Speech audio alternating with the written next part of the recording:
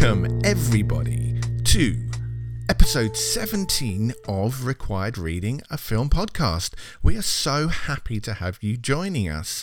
This is a podcast with a little bit of a difference. It's about films. It's like a book club, but with films. And we are going to be talking through a film in complete detail. It's going to be spoilers. We've got contributions from people. But before we get into that, let me introduce the wonderful, the super wonderful, uber wonderful Dan. Say hello, Dan. Hi, Alex.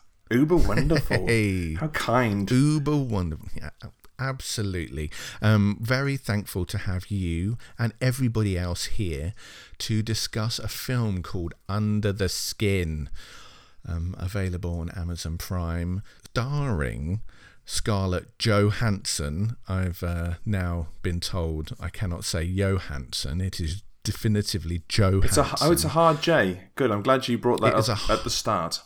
It's a hard J, and I thought that we should, at least get the name of the main actor right. And yeah, it's Scarlett Johansson. It is a very, well, going by the feedback that we've had, it's a very divisive film. Really?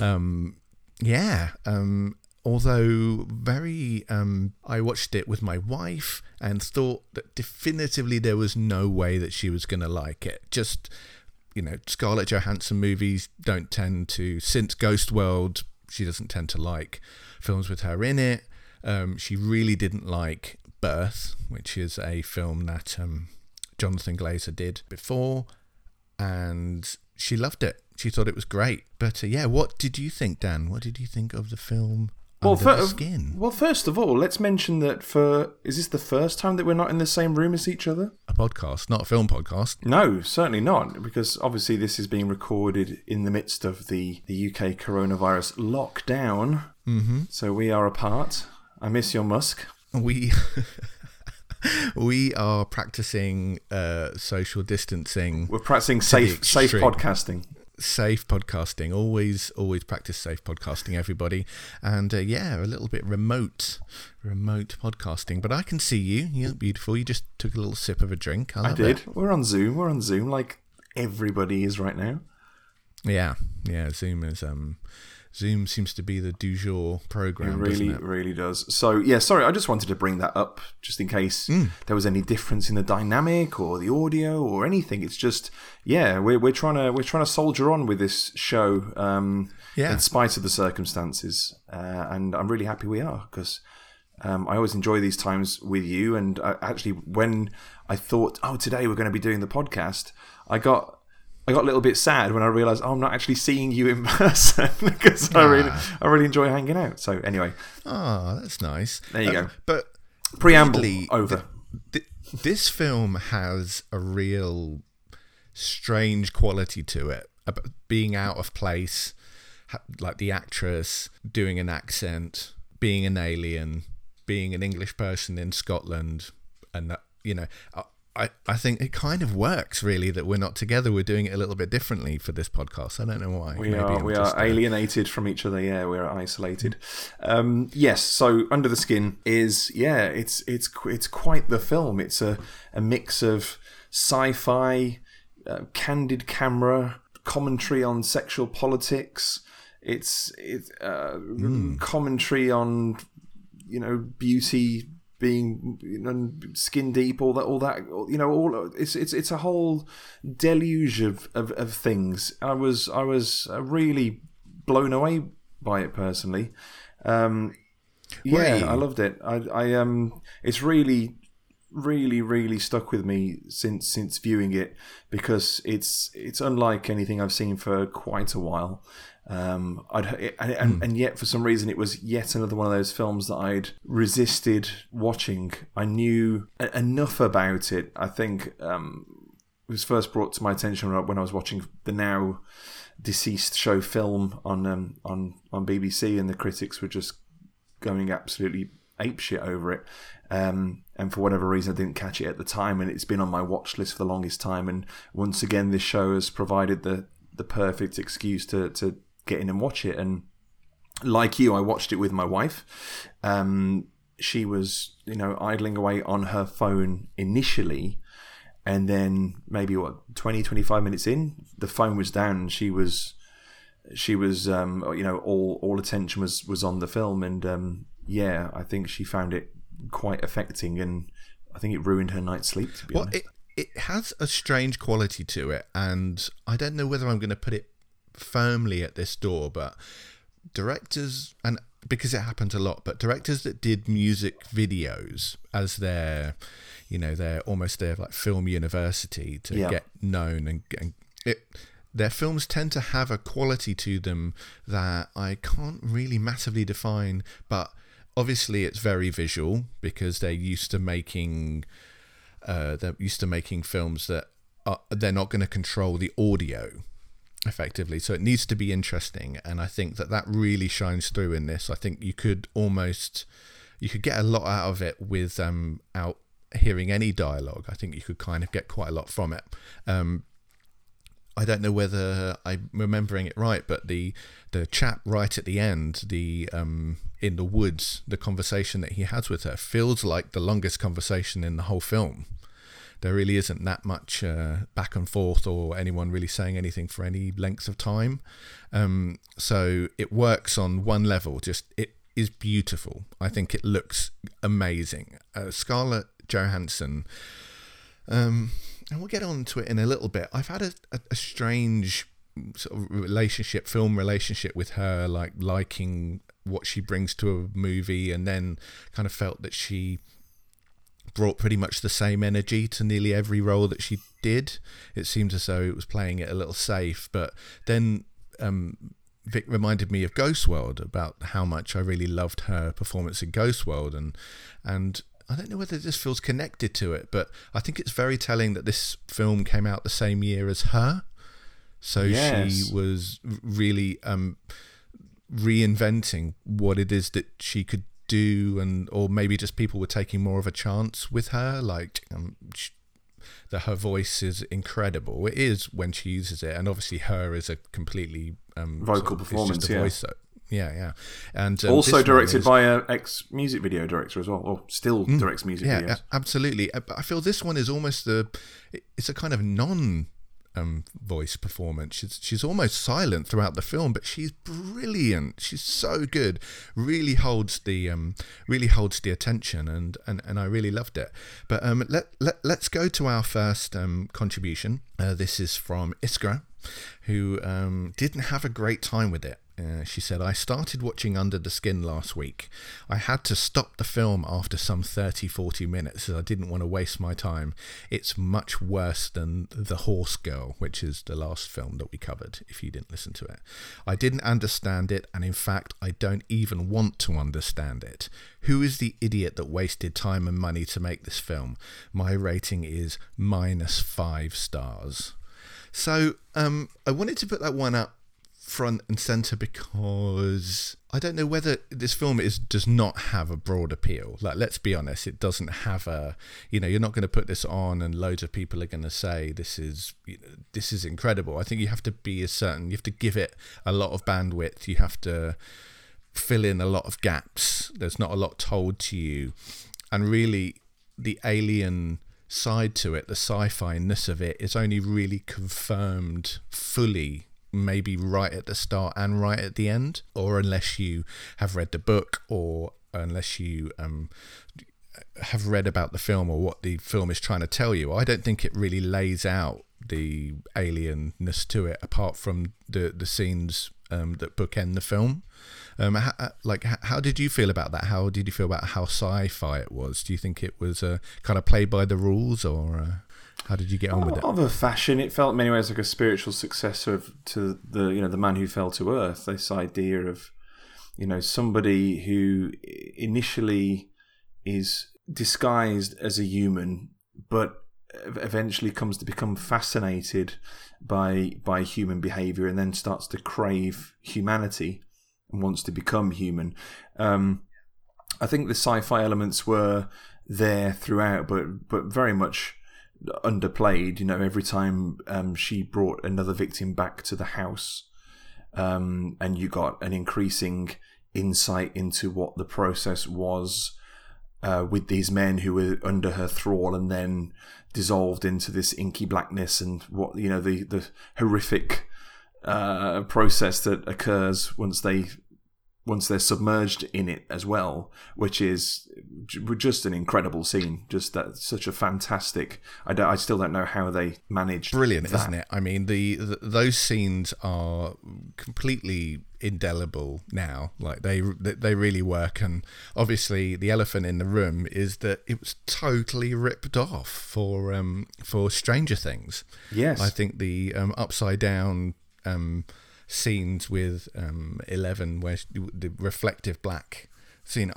I mean, that's a real rip. I think, like, cannot be let to get away. And I did actually read that as a kind of a spoiler that it had really influenced it. But I think it, yeah. I mean, that's not even, they're not even trying to hide it, are they? It's exactly the same. So I mean, from what I could gather, they really were just going through a meat grinder, but a very alien meat grinder. And one thing I always love in sci-fi is when they really push the boat out in terms of what alien is, because so often they're so lazy and so close to what humans do, but whereas this is just so nuts and so otherworldly in terms of what's happening. It's like they're vacuuming people's insides out through some weird liquid and then sending them down a weird conveyor belt into another dimension so people can feast on their guts. It's awesome. It's horrific, and it's just such a stunning visual. And also accompanied by, which I'm sure we'll discuss in more detail later, just some fantastic sound design as well. The closest real life analog I can think of is, have you ever tried wearing hearing aids? Oh no, I haven't. So my wife is hard of hearing and has prescription hearing aids, and she doesn't like them because of the way they amplify noises, because she's only deaf in sort of like a mid-range, so she can hear top range and hear low range, and this mid-range, like consonants and things, are what's hard for her to make out. So when you put them on, they're still amplifying the things that you can hear really well, which means that everyday things like just brushing against a material and things like that are amplified to the point of sounding really strange, robotic and artificial. And that first moment where she's adjusting and everything just sounds wrong, so it just sounds like slightly blown out, and then that's the same as when the guy is submerged and has that really strange experience where he can basically hear every bone in his body and everything happening. It's like that. It's like being hyper aware of everything. It also plays out really well when she bumps into that hen party, or just all the girls on the night out, and she's just overwhelmed. It's like a sensory overload for her because of the way that she experiences sound. Isn't it brilliant? I mean, she's discovering what it means to be around people, what it is to talk to people, what it is to entice people, what it is to desire or make someone desire you. I think it's really interesting, the start of the film. She's driving around in this van. It's very well put together what she looks like. She's very attractive, but I feel that her clothes are a really a real choice. The start of the film is the girl being taken by the man on the motorbike. She is naked and taking her clothes, and the girl looks very similar to her, doesn't she? It's not exactly her. I didn't think it was exactly her, but she obviously siphons off the look from her in a really brilliant scene that obviously makes a lot more sense as the film goes on. But yeah, just her discovery of what is intriguing her about humanity and the world around her, like really like works so well for me. And obviously the counterpoint of being a predator, drawing these people in, and what happens at the end with the man that tries to rape her, the real counterpoint of the selfishness of trying to dominate somebody physically and what they're getting from that.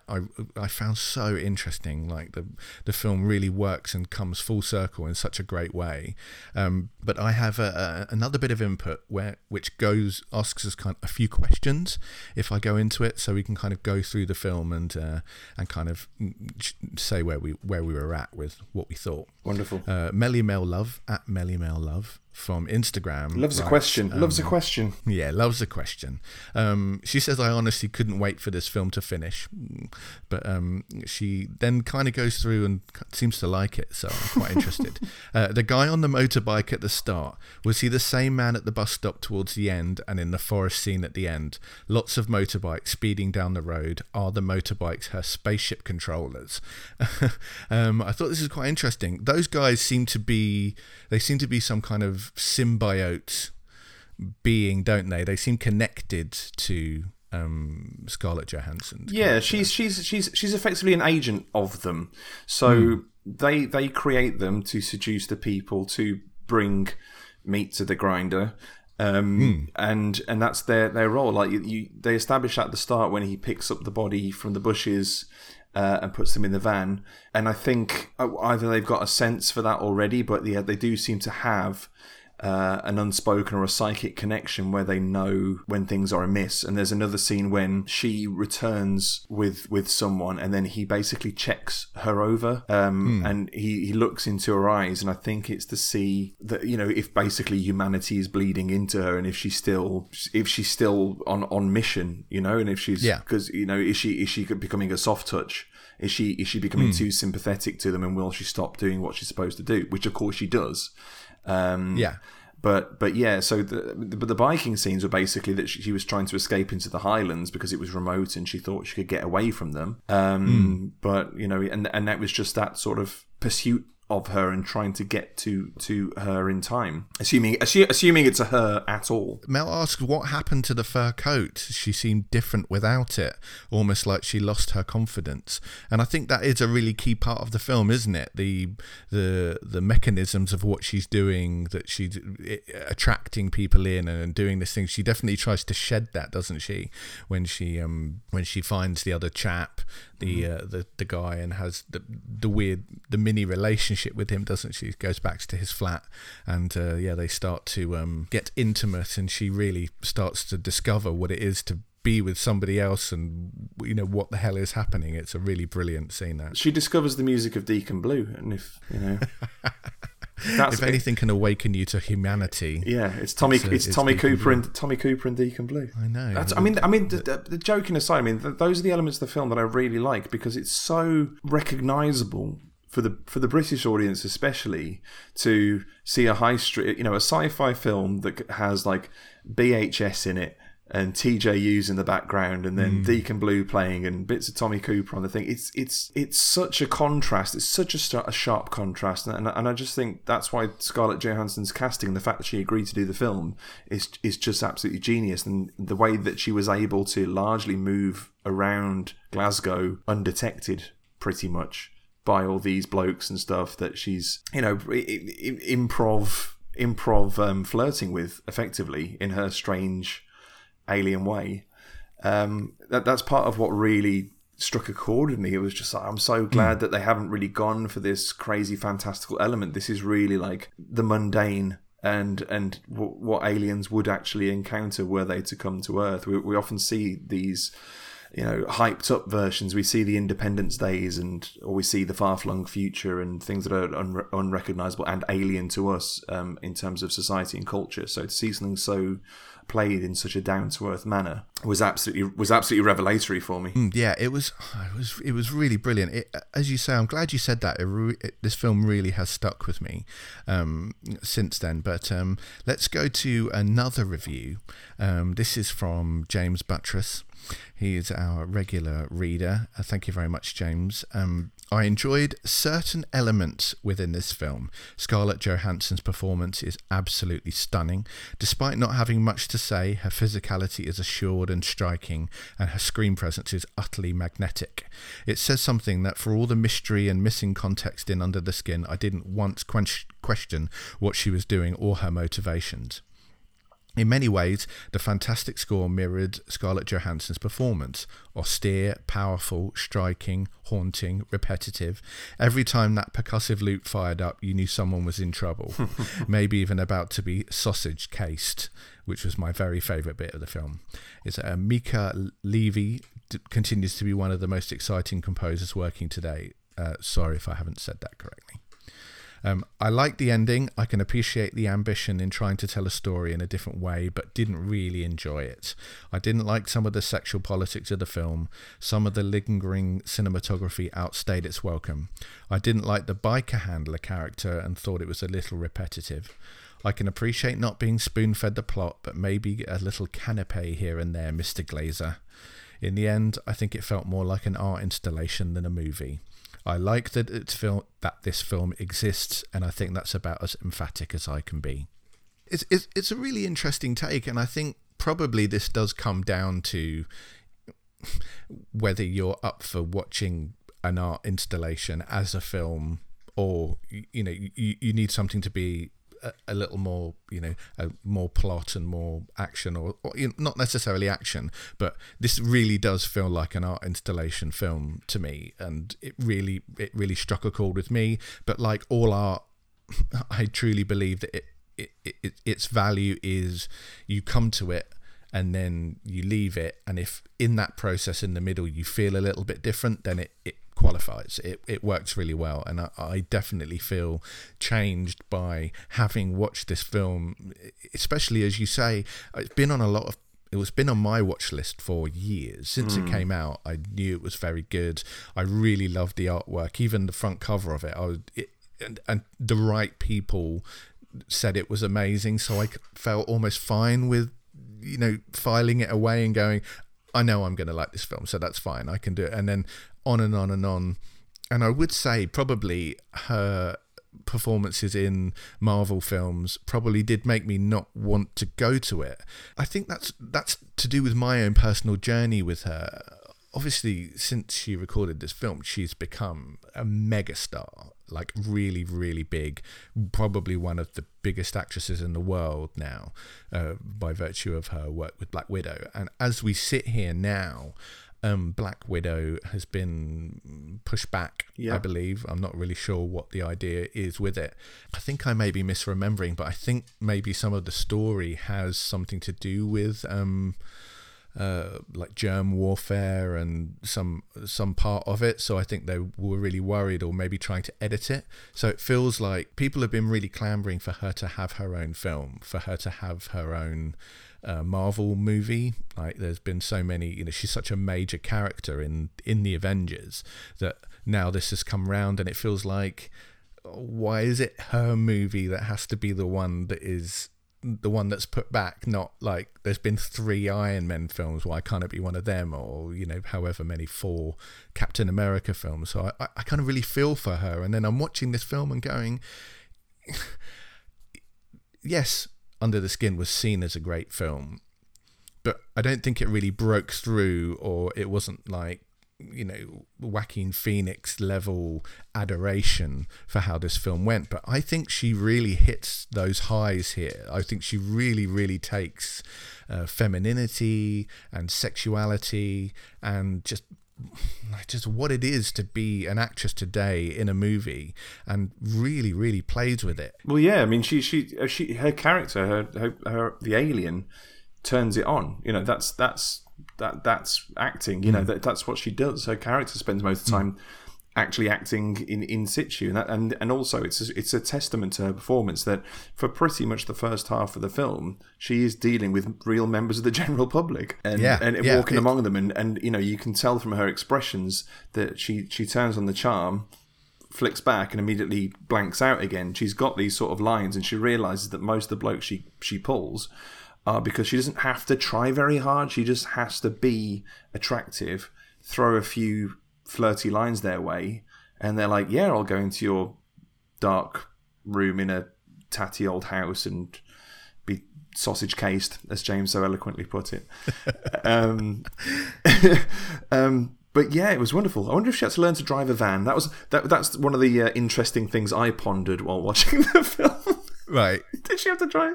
Did she already know how to drive a van, or did she learn it for the role? Well, let's get a little bit of insight into the book. Actually, we've got a contribution from Karina, who we'll know quite well, Sheikah Boom on Karina Instagram Abbott. and Twitter. Cool. Yeah. She did some contributions for us. Thank you very much. And she has also hilariously replicated a shot of this film in Animal Crossing. So she says, the book is unique and hard to label under one genre, in my opinion. It's dystopian, horror, and sci-fi all rolled into one. If you enjoyed the film, I highly recommend giving it a read. Not only is it from another perspective, since it's narrated by inner dialogue of the main character, she's called Isserley for those interested, but it's also much more emotional.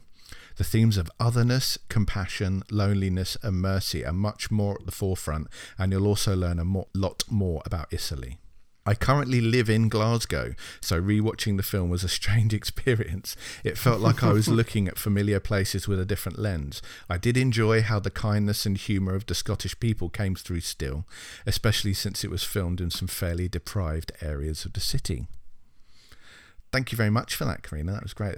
Good. That's wonderful. Yeah. It's I mean, I have done personally. I've driven all over this fair lands, doing deliveries back in my early incarnation of my job, and I always loved doing any jobs in Glasgow. I've always really always jumped at those jobs whenever they've come around, and my sister actually had a B&B not far from Glasgow, about maybe 40 miles north of it. So I've got a real love relationship with Glasgow. It's I like how it's interconnectivity with Edinburgh. Edinburgh is kind of this place that everyone thinks of, but Glasgow is like very. It's got this authenticity to it that just it's really hard to explain. I love it. Have you? It gets a bad rap. I was about to say that I've been to Glasgow once under strange circumstances. Right. Those being that my mom, back in the late 80s, won an episode of Wheel of Fortune when Nicky Campbell was still presenting it, and she won a car. She won a Fiat Panda, a horrible little red Fiat Panda. It was shit. But to get the car, we had to go to Glasgow to collect the car. What? So that's so we had to drive from Wolverhampton to, I think it was like my mum's boyfriend at the time, to drive us to Glasgow to pick up the car. And we spent like a day there, but I was only about 9 or 10 years old. But yeah, that's my Glasgow experience. Excellent. Yeah.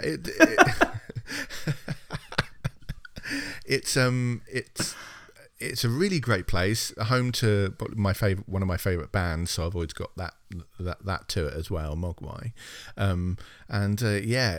it's a great place. It's got this particular accent, that even though it's really not that far from Edinburgh, it's very distinct, and it's just got a real it's just got such a cool energy to it, and could definitely live there if the opportunity presented itself. It's and it's a real character in this film, and then going into the woods and out from it. It doesn't take you long to get there, to get to these sort of beautiful rolling hills.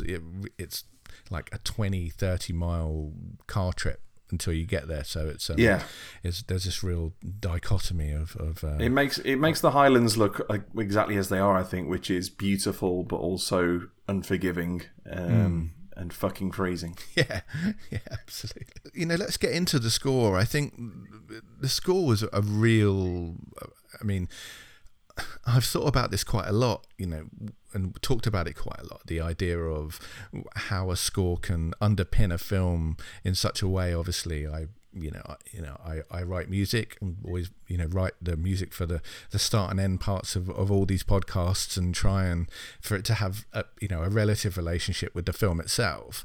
And the way that you can affect mood in such a great way. I recently was lucky enough to go to New York, to the film museum there, and they actually have this section where you can rescore parts from famous movies. It had like Casino and Ghostbusters and these scenes and the music that they chose, and then you've got these 4 other choices to go over it. And I had my kids sit down and do it, and it is really amazing. It was something that I did when I went to film school. You try and rescore a part of it and see how you can affect people's moods and everything. And one of my one of my experiments is to try and take a film and rescore it, just write my own music over the top of it. So I really love it. But this one here is perfect. I cannot imagine anything else. James talks about it in his review. When that music does come on, it's almost a character, isn't it? Like, something bad is going to happen. And again, talking about its influence on films that have come later, I really feel this is quite a big influence on Annihilation, on the score for that film. Oh yeah. Especially the film, the scene at the end of Annihilation with the Natalie Portman scene with the alien, which by the way looks like the aliens in this film, and the music in that section is very similar to the score, and I'm sure that that Jeff Barrow wouldn't deny the influence of this film on that film, but it really, the echoes of it really came to the fore. Yeah, it's absolutely integral to the fabric of the entire film. It's a combination of, like you say, having those signatures throughout that sort of signpost bad juju and whatever else, but combined with that sort of stunning, disorientating sound design that runs through it as well, which it all serves to do such a good job of making things that you observe on a daily basis also seem strange and foreign to you. It really does a great job of putting you in her headspace, and just emphasizing like how strange the behavior and the customs and just society at large is when you sort of step outside the bubble a little bit and look on the inside and go, aren't humans fucking weird? You're almost looking at it in certain elements like a bit of a Planet Earth documentary. Oh my God, yeah. What a great point. It treats us like livestock, doesn't it? It treats us like something that being studied and disregarded and respected and eventually loved, which brings me to a real key scene in the film. A problem with leaving a film on the shelf and knowing that so many people that you respect have seen it. You see things like on Twitter, or you see references to it, and as I've heard this film referred to as the with particular reference to the beach scene. So, oh goodness me! Obviously, the when Italy, as we can call her now, thank you, Karina, is stalking these men. She finds this guy that is surfing, and then sees this scene of it's of a lady going into the sea to retrieve a dog, right? And I think that I got that right. And another guy trying to go in to help her, and the guy that she's tracking, it goes in and then she kills him. But there's a young boy, it's 18 months, I think we find out from a news report, is there on the beach. And the anxiety I saw in Vic sitting next to me, obviously just really tensing up and just so worried about the baby, and you think something's going to happen. And it's a little bit of a weird one, because when I heard people referring to it, I thought that something happened to the kid. And I mean, obviously it does in a way, I think you assume that the motorbike guys come and kind of clean up whatever happens, and maybe something did happen. But yeah, I think what's more shocking actually, and there's a couple of instances of this behavior in the film, which is where you're trying to apply human behavior to their behavior. And so in this instance, it's the 18-month-old sat on the beach crying, confused, and I don't know how they triggered that response. Mind you, with an 18-month-old, all you have to do is probably sit them on a beach and you'll just get that response anyway. Yeah. But it's harrowing. Like, again, my wife also was just like, she's at the end of that scene, she just said, I wish I had never seen that. Was her exact response. I wish I had never seen that, because the whole thing, initially she thought it was the guy's daughter. I think it was his wife that he was struggling to get in the sea, and he, the other guy was trying to restrain him and stop it from happening, and it was just horrible. Then you had the screaming child throughout it. But when the biker then goes to do the cleanup operation, he takes all the clothes and the evidence, but he knows that the child's going to be washed away at some point when the tide comes in. So you think, oh, he's walking up to do something with the child, either take the child away or remove the child or something. Even more callously, I would say, he just leaves the kid to die. Yeah, it's really amazing. And yeah. So, sorry, what I was going to say is the second instance is the scene I mentioned earlier when he does the checkup on her, and he's like looking at her very intimately and really gets up close. And at one point, he leans in. And you think he's going to like plant a little kiss on her or something, and it's like, no. He's just doing an inspection. It's like a factory inspection is what he's doing effectively, and nothing more than that. So it does really toy with your expectations and your perceptions of rational human behaviour, and then you've always got to remind yourself, no, these are strange alien sausage people. These are strange alien scout hunter, harvesting machines that are doing something to us. It's so cool. Great. Great. It's gross. Right. So, Dan. Yes. Our MO is to do a little mid-discussion quiz. You fancy doing yours now? Sure, let's go for it. Hit me up. Okay, so this is an alien quiz. I am going to give you the name of an alien. Okay. And you need to give me the film or series they come from. There are 10, as usual. And make sure you keep your score as usual. We'll start off easy. The Xenomorph. Alien. Alien series, correct. That is number 1. Number 2 is Zamis. Zamis. And he is a Drac. Christ. It's easy if you know them. Yeah, a Drac. Yeah. Any other clues? The film stars Dennis Quaid. Oh, is it The Enemy Mine? It is Enemy Mine. You can have half a point for Enemy that one. Mine, there you go. Thank you. Well done. Very good. Number 3, Klaatu. Oh, The Day the Earth Stood Still. It is. Very good. Number 4, Mimics. Mimics. It's not. Is that what they're called? Is it like? It's not the Body Snatchers or something, is it? No. Oh, okay. Although that does make sense. Yeah. And it's not the film Mimic. No. Mimics. Any other clues? You would like a clue for half a point? Yeah. It is starring Thomas Cruise.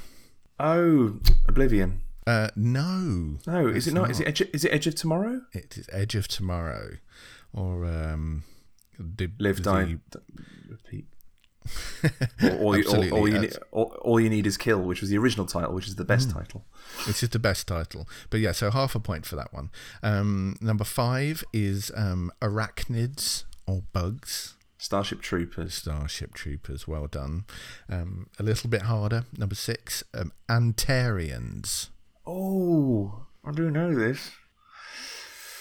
Go on, give me a clue. Starring Steve Guttenberg. Oh, Cocoon. Yeah, half a point for that one. What's that mean? 5, I think that puts me on. It does. There are 3 aliens here. Mac, Zebo, or Whiplock. Mac, Zebo, or Whip. Oh, is it Earth Girls Are Easy? It is. Well done. Well. Thank you. A full point and a proud full point there. Well Thank done. you very much. This film features the Trimaxian drone ship from Phalon. That sounds like something from Battlefield Earth or something. No, go on, give me a clue. Starring Paul Rubens. What? Is it a Pee-wee film? No.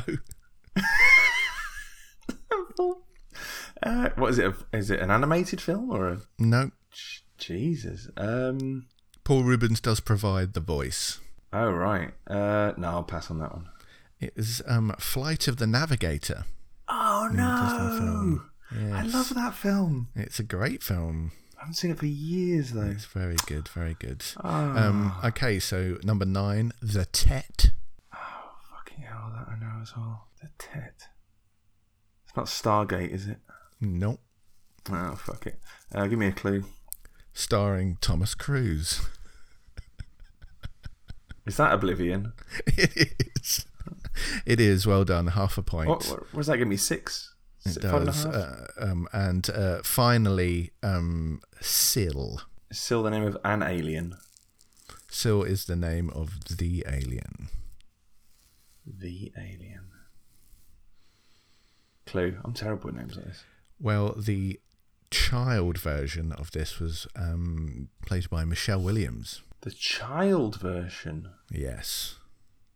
If I tell you the older version. Is it Species or something? It's Species. Well done. Oh, you say Natasha Henstridge? Yeah. You would know that immediately. It's the only film she's really been in.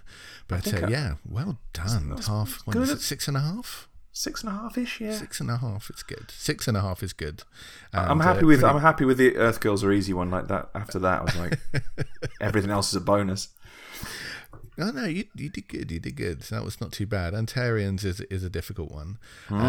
Right. So as is our other MO after a quiz, we go to Chris Schilling to give his review. Thank you very much for contributing as always.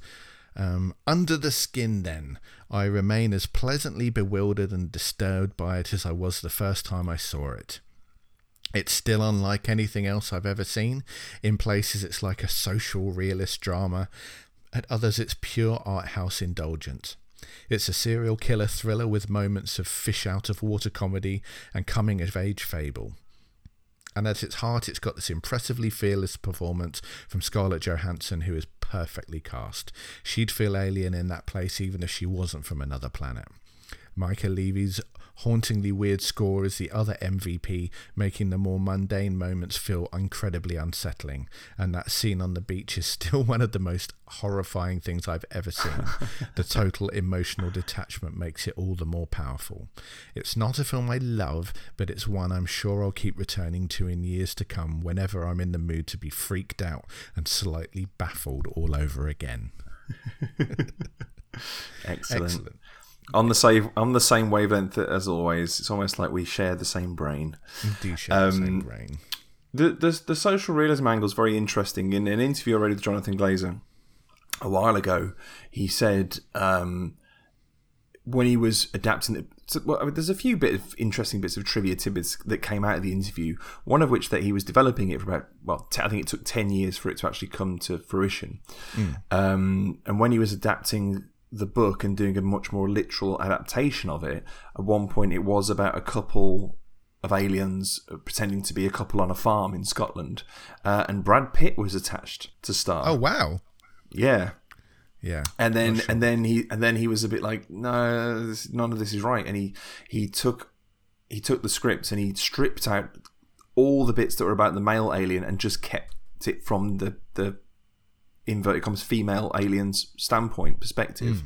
And that was it, and basically stripped it all the way back. And then the sort of social realism aspects came out of that. Well, how do we truly depict someone as alien, which does a great job. And then he said he was actually tempted to keep the way that the first half of the film worked as the film. Effectively, the whole film would just be her driving around Glasgow, having these interactions and these strange moments, which in a way I would have gladly watched.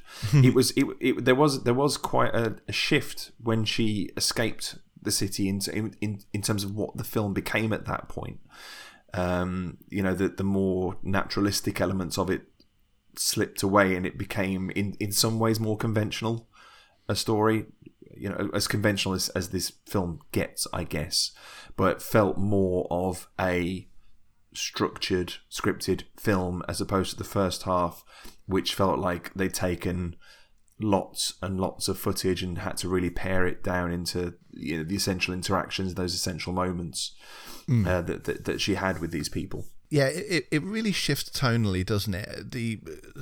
That first half of it really could be a music video. You almost don't have. You could just have a little bit of dialogue, couldn't you? But you understand what's happening. It does that loop quite a few times, and it's almost a trope, isn't it, of horror films? You see that happen. In fact, Species, which came way before, has a similar sort of trope to it, doesn't it, where she needs to find guys and lure them back, and then that's how she survives. It is art house Species, really. And then later, when it moves on, when she obviously has fallen in love with humanity and what it can be, and understanding what she has sort of taken on, it does shift. And then with the attack at the end, with the the attempted rape by the guy at the end, I don't know whether she feels she seems to be holding on to the skin of her character quite literally in a lot of ways, and I thought maybe it was to do with that what she was doing was helping her disguise in a way, that when she started to, maybe when she wasn't killing guys as regularly, she was finding it a little harder, and the mask was slipping slightly, and that's where the problem with her eye happened, and the guy had to come and check her out. I sort of thought that was, part of it was being powered by the guys that she was sending underneath the black stuff. And later on, it's her falling in love with humanity that finally pulls that apart. She can't do it anymore. She, like a vampire falling in love with humans, suddenly decides, oh well, this isn't going to work out. It's But it's also, what's interesting is the fear she displays as well, because obviously she's predatory at that point, and then when this guy wakes her up, while trying to fondle her while she's asleep in that cabin, she's almost fully human at that point. Her reaction to the situation is fully human. Weirdly, because it turns out, well, from what I could gather from the scene when she is attempting to make love with the kindly bloke who helps her on the bus, she's basically built like a Barbie doll. It's all surface, and she's all very alien components still where down below. I don't know why I'm suddenly being all fusty about it. You don't have to be. She has no functional vagina. There you go. Said it like an adult. And so at the point that there's the attempted rape, in theory, she shouldn't, as an alien, I don't mean as a person, she shouldn't have anything to fear, really. And it's strange that the way that she's built, in terms of being this sort of seduction machine that's designed to lure them in, that she has no other mechanism. And almost as soon as it is slightly heavy-handed in a way that almost as soon as she learns to love and appreciate humanity, she's immediately shown the dark side of it, and is then covered in petrol and set on fire. It's quite a brutal and sudden shift in power dynamic, isn't it? Welcome to Earth. Is like, is this what it means to actually be a human woman on Earth, alone and vulnerable? Well, it's her interaction with is it Adam Pearson? Adam Pearson, Adam Pearson, yeah. Yes.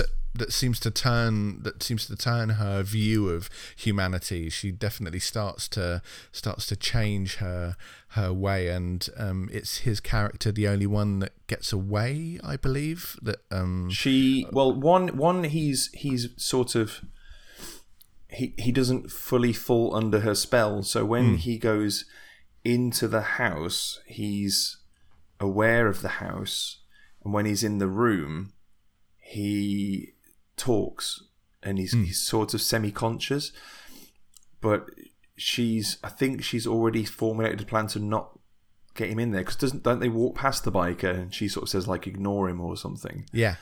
And so it's almost like she needs to play her bit and then kind of get him out, because he goes in and she clearly extracts him or does whatever. You don't see that part, and it's actually it's really sad and tragic that he's made to do this runner, Starkers at night across the thing, and just as he gets there, he gets fucking Scatman Carruthers, as I call it, and basically just clubbed over the head and lobbed in a boot, while a classic old probable Tory neighbour looks through a window and just goes, "All right, that's happening then." Makes no attempt to raise alarm.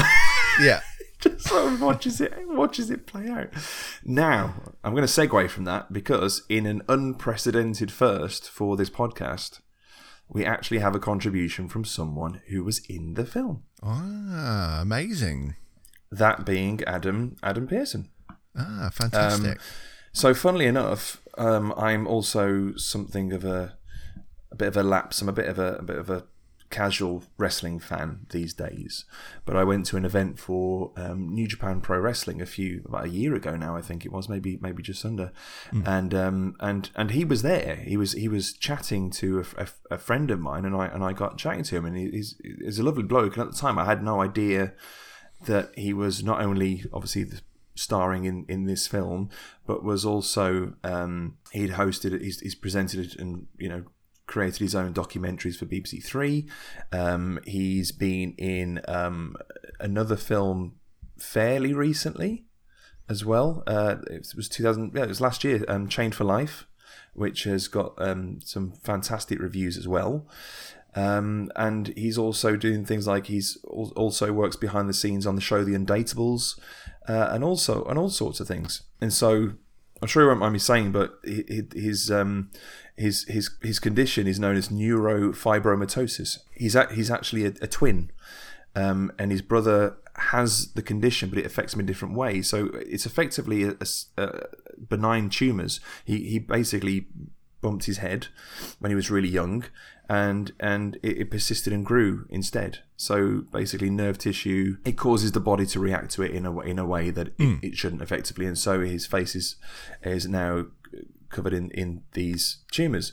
And so obviously throughout his life he's been a victim of bullying at school and all these sorts of things, but it has come out the other side of it, just like having this incredible career. I believe he won an episode of Celebrity Mastermind as well. So wow.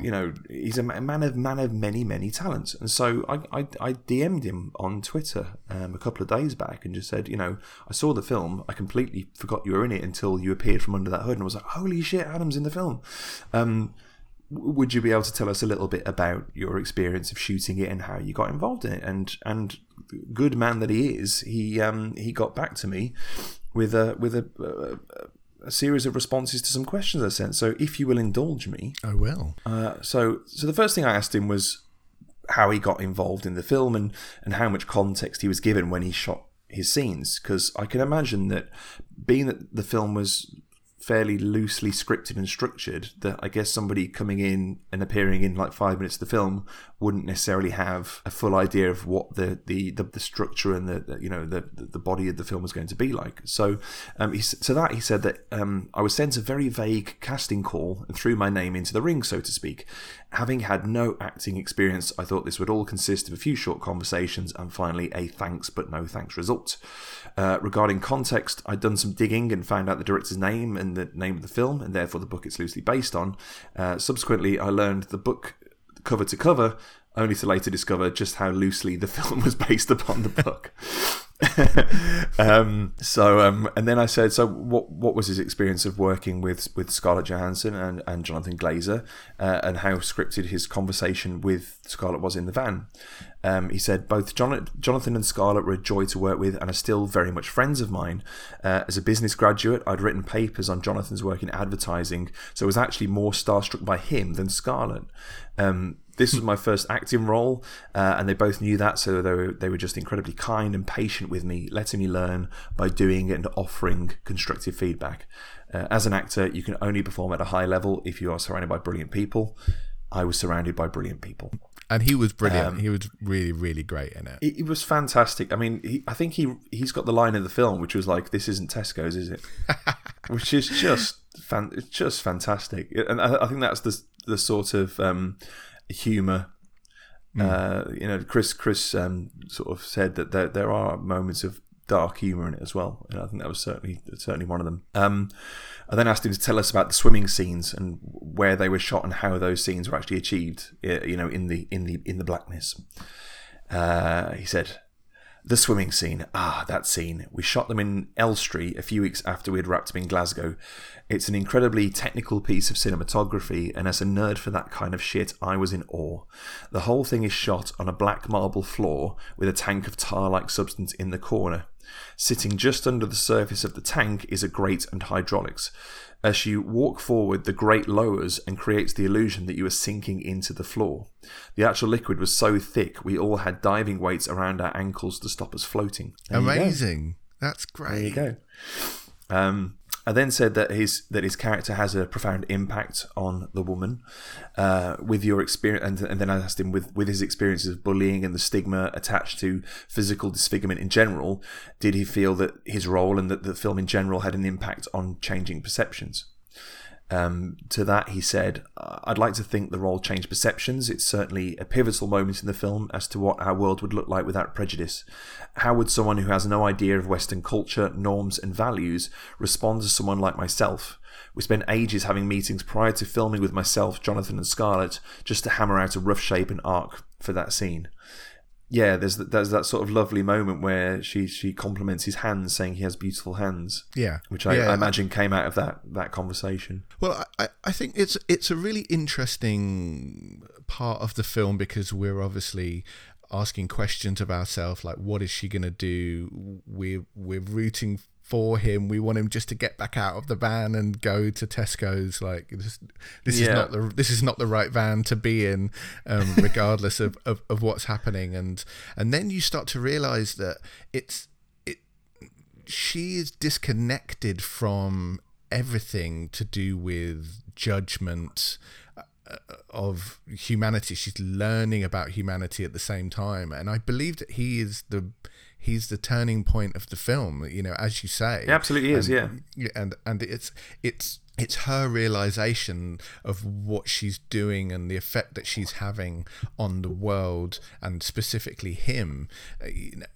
He's the only one that manages to get out of it, and it's the motorcycle guys that have to come and clean it up. I really felt like that was their main job, to come and get rid of all evidence. And unfortunately in this case, he was the evidence and needed to be dealt with, I'm afraid, and put in unceremoniously in a boot, which effectively leads us into the final third, doesn't it? It as we say, the tone change happened as a result of his work. And wow, thank you so much for getting back to us. That's amazing. But yeah, there's one last bit, because obviously I asked for his thoughts on the film, because that's kind of what the show's about. And so he said, I saw the film for the first time at the London premiere. I was a bag of nerves and I had my best friend Roxy trying to calm me down. The film is really deep in nature, almost turning a mirror upon humanity and asking a lot of deep questions, though without holding your hand and leading you to a conclusion. It sits with you and stays with you for days, sometimes weeks. It's a film that will stand the test of time, and decades from now will still be studied culturally rather than historically. I really agree with that, and thank you so much again for your input. Yeah, Adam, thank you so much for that. It's such a cool first for the show. I'm really, really chuffed. Genuinely, really excited. So happy when you said that this might happen. I'm just like, oh my God, this is great. And it's about, and this podcast is ultimately about that, about these feelings that these films can make you have, and the interconnectivity that you can have with somebody else. When I grew up, and this is something that High Fidelity really taught me, this side that really resonated with me, but it's not what you're like, it's what you like. It's, when you're first talking to people, you can go through what films you taught, what the first few films that you start talking about, and you can find that common ground with somebody else, and you start trading, oh, have you seen this, or oh, I'll lend you that, and it's really what this podcast is supposed to be about. And Under the Skin is one of the films that we have covered that would be in that list for me. If somebody says that they like Under the Skin, I'm kind of a bit like, okay, cool. All right, I understand. We understand each other, and I'm really glad to have covered it. I am. I agree. I concur. As I said from the outset, it's yet another one of those where you go, why the fuck have I been sitting on this for so long? Why have I watched so much fucking Drek and just left that one on the shelf? Stupid. So there we go. And I think very happy. We should leave our talking about the film there with a definitive thumbs up from me and you, and a Uber McCartney. And thank you, and hope you guys all enjoyed it. Love the idea of now, especially with this time, everyone having a little bit of extra time on their hands. Maybe they watched a film they weren't necessarily considering, and really got something from it. Maybe Iskra from the start of the show might listen to this and reconsider it, see it in a different light, because I can see how watching a small portion of a film can be frustrating. I mean, I personally, if films are bad, I've never really understood the walking out of a cinema thing. I've been to a few films and been surprised at some of the films I've been to where people have just walked out and I thought they were going to the toilet and they've never returned. And I think sometimes, you watch Drek, like Hollywood Drek, and you go, this is fucking dog shit, and I know it's going to be dog shit throughout. Whereas I think with something like Under the Skin, I think it poses too many questions and could go in so many different directions that even if I wasn't necessarily enjoying it to start with, I don't think I could have brought myself to have walked out of the cinema without first at least satiating my curiosity as to what it was all fucking about. I've only ever walked out of one film. It was at the cinema, and it was Suicide Squad. Ooh. I just got to the final bit. It has this bit of massive CGI blasting into the sky, and I was just like, I can't do this anymore. Cannot watch it anymore. It was at a particular point where every single comic book film ended up with a massive CGI blast of something into the sky, and I just thought, I can't do this again. Cannot do it again. And have watched it since, and I agree with the guy that walked out of the cinema. I think it's I've got a great tip for not walking out the cinema, which is to just only watch good films. Yes, that's great advice. But anyway, thank you. To move on to our recommendation section, just a little quick few recommendations. But I've got here that you wanted to do a warning shot, which is an anti-recommendation for the Netflix Lock and Key. Oh God! Oh yeah, that was a while back. Yeah, I mean, I don't know if that series got better, but to be honest, I'm not going to give it the chance. I watched the first episode, and it was just top to bottom one of the worst things I've seen in a long time. The quality of the acting, the quality of the writing, just everything about it just seemed unnatural and unnecessary and just like a bad idea. I understand that the source material that it's drawn from is excellent, and I'd had a few people recommend the series to me, but off the back of that first episode, I was like, I don't think I'm watching the same show as you, because it was just diabolical. And I was sat in a room with two other people, and we were all just looking at each other going, this is fucking bad. Like, this is awful. But since that time has passed, and I've watched other better things. I'm just trying to think off the top of my head what I've watched most recently that was really enjoyable. Shall I go first? You go first, yes. Okay, well, this one I'm going to go a little bit off-piste. I'm going to recommend an episode of a show called Ugly Delicious on Netflix. It's a really is this from the second series? No, this is from the first. It's a really interesting show. I had kind of put it on pause to watch it. This is episode 6 of the first series, and it's about fried chicken. It's a cooking show where it takes a subject and it looks at it from all different angles, looks at it historically, it looks at its place in popular culture. It also doesn't... it takes food and isn't snooty about it. It'll talk about fast food versions of it, and it'll talk about the very highest Michelin-starred version of that food. Well, this one on fried chicken, it's honestly changed my outlook on probably my favorite food. I love fried chicken. It's amazing. And it was talking about it from a racial context. It was talking about it from, how it is almost a great equalizer. Almost all cultures have their version of frying chicken and what it means to them, and just how it's a food that everyone can have, and I just had never thought about it before. It's just something that I enjoy. It's my go-to if I've got friends around or something. We try and get it. I've made you eat fried chicken more than once in various states of inebriation, and it's just one of those. It's always a gift. It's never something I get tired of. But I had just never known its historical context. Particularly in America, I'd never known, how the Japanese view fried chicken and how they have sort of woven it into, their culture. It's really amazing and really worth a watch. And it is almost a movie length. It's over an hour episode where they go through it and talk about its place in sort of commercialization, about these authentic places that would do it, and then other places that package it and mass produce it. It's really, really amazing and really worth a watch, and then go back and watch all the other ones, of course, but this one felt particularly special. It's really fantastic.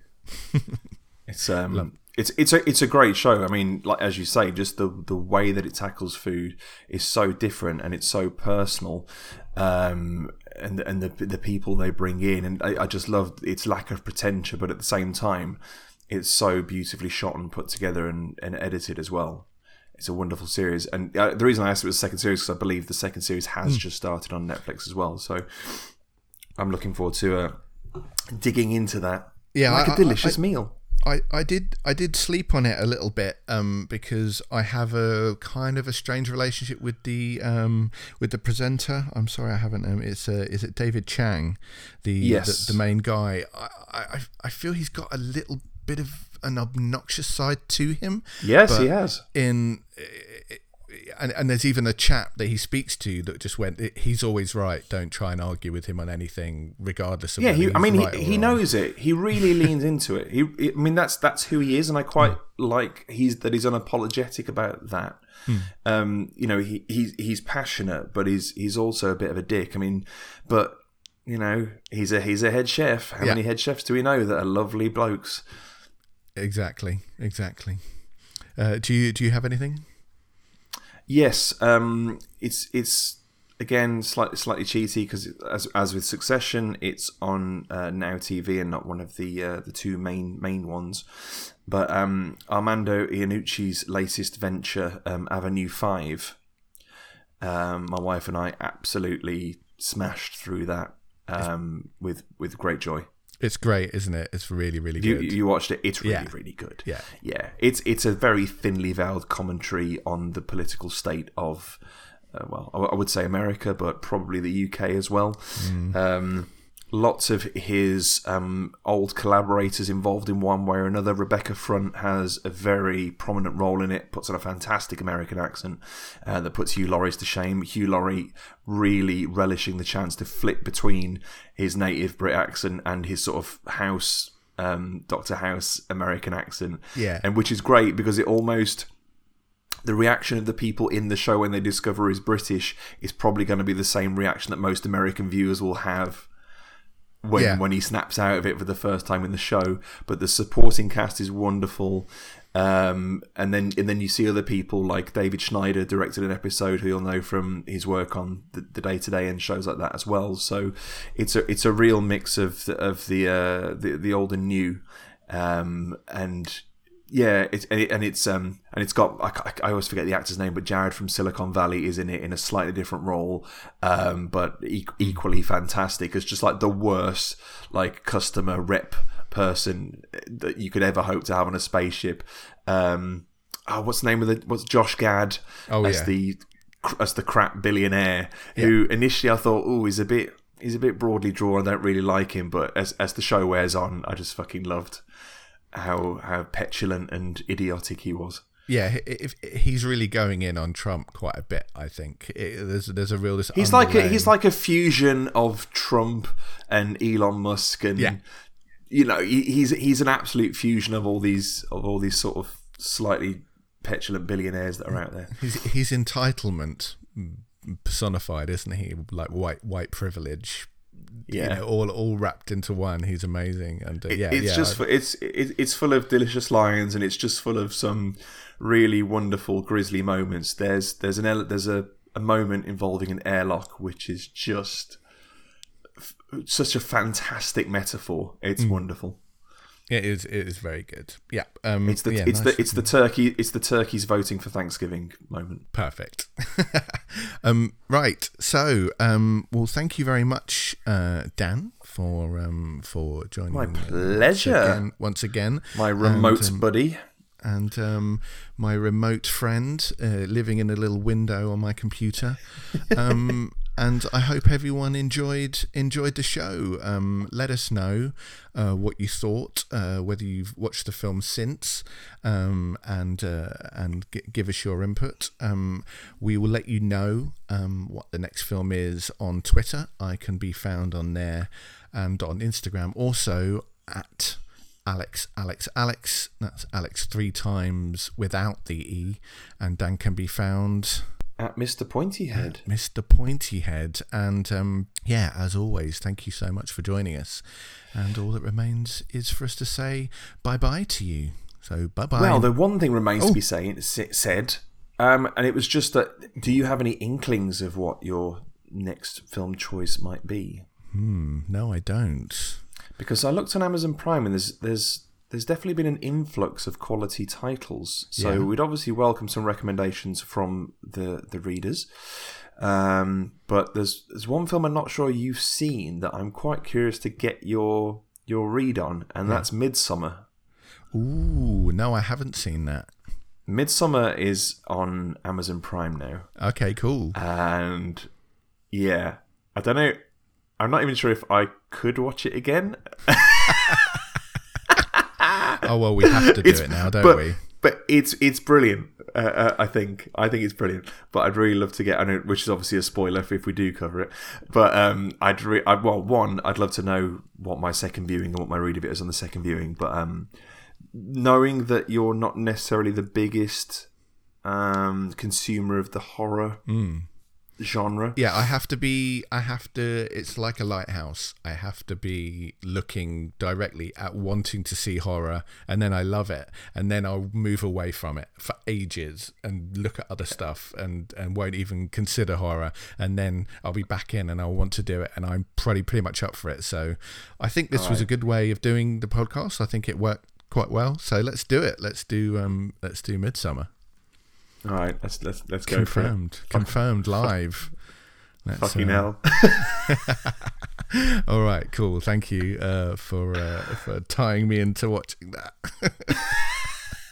I thought if I could get it on record, then you couldn't weasel out of it. I can't back out of it now, can I?